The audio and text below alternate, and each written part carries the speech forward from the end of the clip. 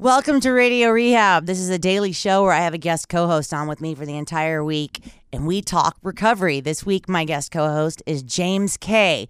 James is putting on this really cool event called Jammin' for Unity in Fairfield on June 18th, which I happen to be speaking at. So Radio Rehab will be represented there, and I hope that you'll show up. Check our Facebook page and our website for details on that. If you want to email us, it's radiorehab@gotoproductions.com. You can also call or text 415-496-9511. And on Facebook, Instagram, and Twitter, it's at Radio Rehab Dana. Today, James and I are going to discuss fatherhood in recovery because I've had sober moms on the show, but this is my first sober dad talking about what it's like to be sober and to be a father. Here, let's hear about it. Welcome to Radio Rehab. Here's your host, Dana Keys.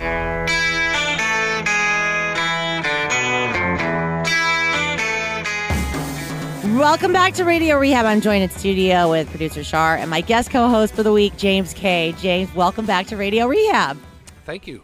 So today we're going to talk about fatherhood in recovery because we've had mothers in recovery on the show, but this isn't. I've never had a dad on the show. Well, I think I've had people who have kids, but we haven't talked about fatherhood really. Mm-hmm. So I'd like to talk about that. When was your child? First of all, how old is your kid? She just turned 7 on May 21st. Okay. And you had her before you got sober? Yes. So what was that like? Well, I mean, there was a few things that led up to that, but her mom and I split up. You know, she was only about 10 months old. And we split up, and so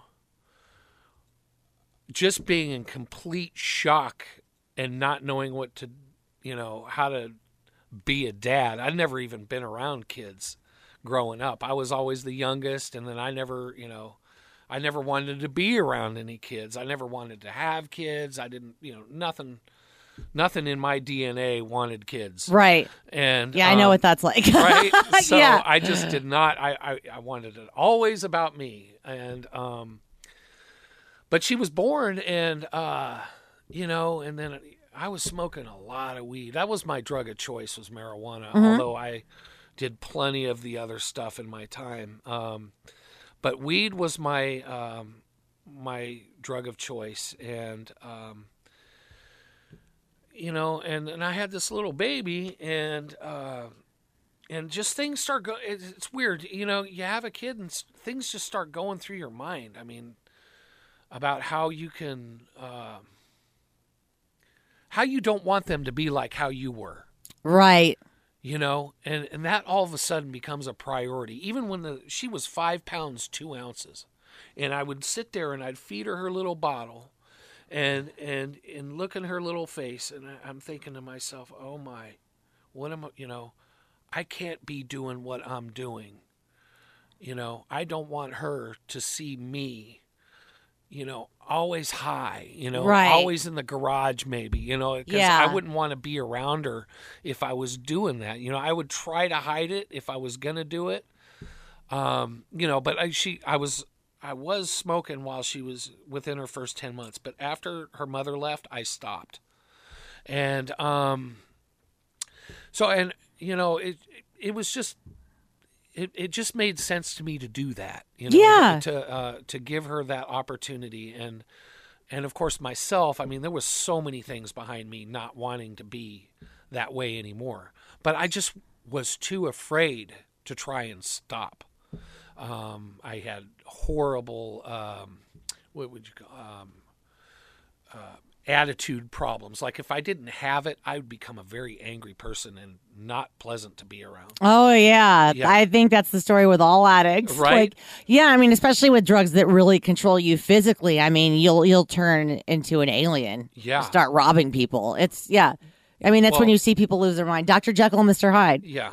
Yeah, I mean, I would never go as far as robbing people because, I just wouldn't do that. But I do know that there are, people, especially when you're getting into meth and meth and heroin. Yeah, you got to have that. You stuff. Got to have it. Weed, you can lock yourself in a room and fight it And off. yeah, it's more of a mental kick. Yes. But still, it's difficult, It when you're was. dependent upon it. It's Yeah. very difficult. It was very difficult. So it was hard to quit that. You would become angry when you didn't have it, and Right. that was it hard for you to stop?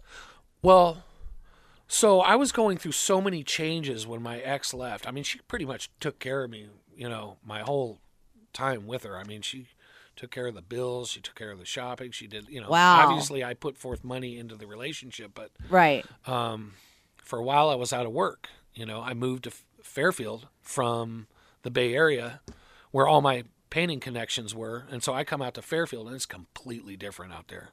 Yeah. And I mean, and it's a lot smaller and there's a lot of competition with people.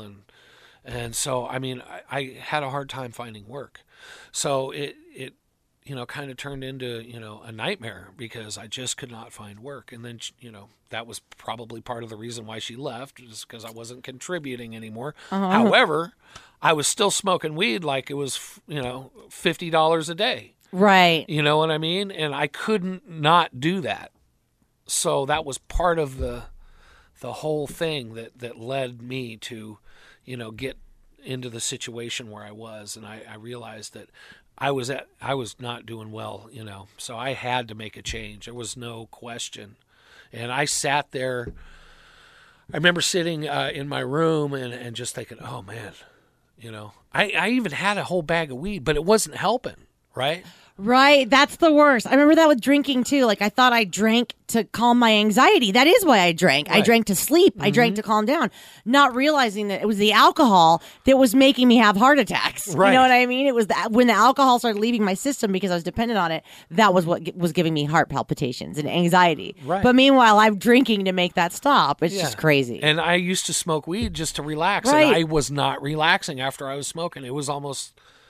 That's when your drug of choice stops working. Yeah. That's the worst. I know. And so I was like, I have to quit. There's no, And my mother, who, she's a wonderful lady, and she has 30 years this year from alcohol. Really? She started in AA, and she lives in Hawaii now. She's enjoying herself out there, and but she told me, 5.5 years ago, or basically 6 years ago, when I was going through all this stuff, she says, you need to go to NA and check it out again. Because actually, I did have 5 years clean in my early 20s. I went through that program. And, but no, I surpassed my, clean time from back when I was in my 20s. So I don't have that worry like I'm going to go out and get loaded again. I just have no desire to do that. That's really cool. It's also really cool. So you have a parent in recovery and you are a parent in recovery. Yes. That's really cool. How do you feel like your program of recovery helps you be a father? Oh yeah.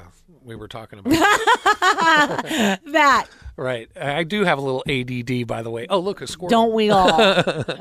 Right? Yeah. Okay. So, well, I just want to lead by example, and then of course I can think with a clear head. I don't have the rage I used to, right? Right. Like little things used to irritate you. Anything used to irritate me. And, so I don't have all that anymore. Which is a huge relief. And, so I've done really well. And my daughter loves me. We're together every day. Her mom is the one who works all the time. I have a unique situation to where I'm at home and I'm able to keep an eye on her, and it's been that way for about the last 4.5 years. And I thought, oh my God, this is going to suck.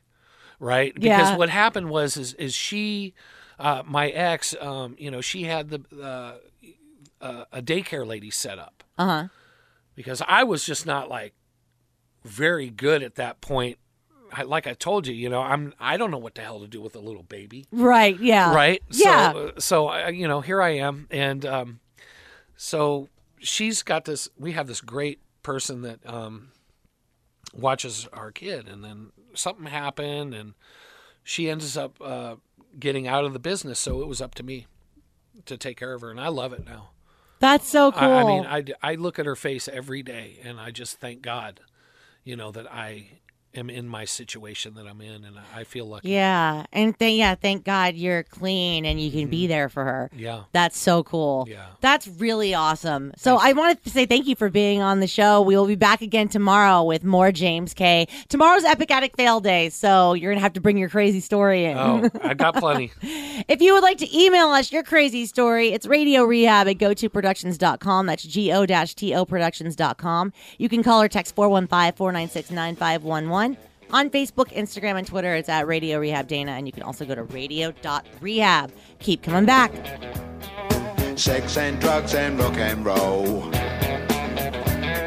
is all my brain and body need.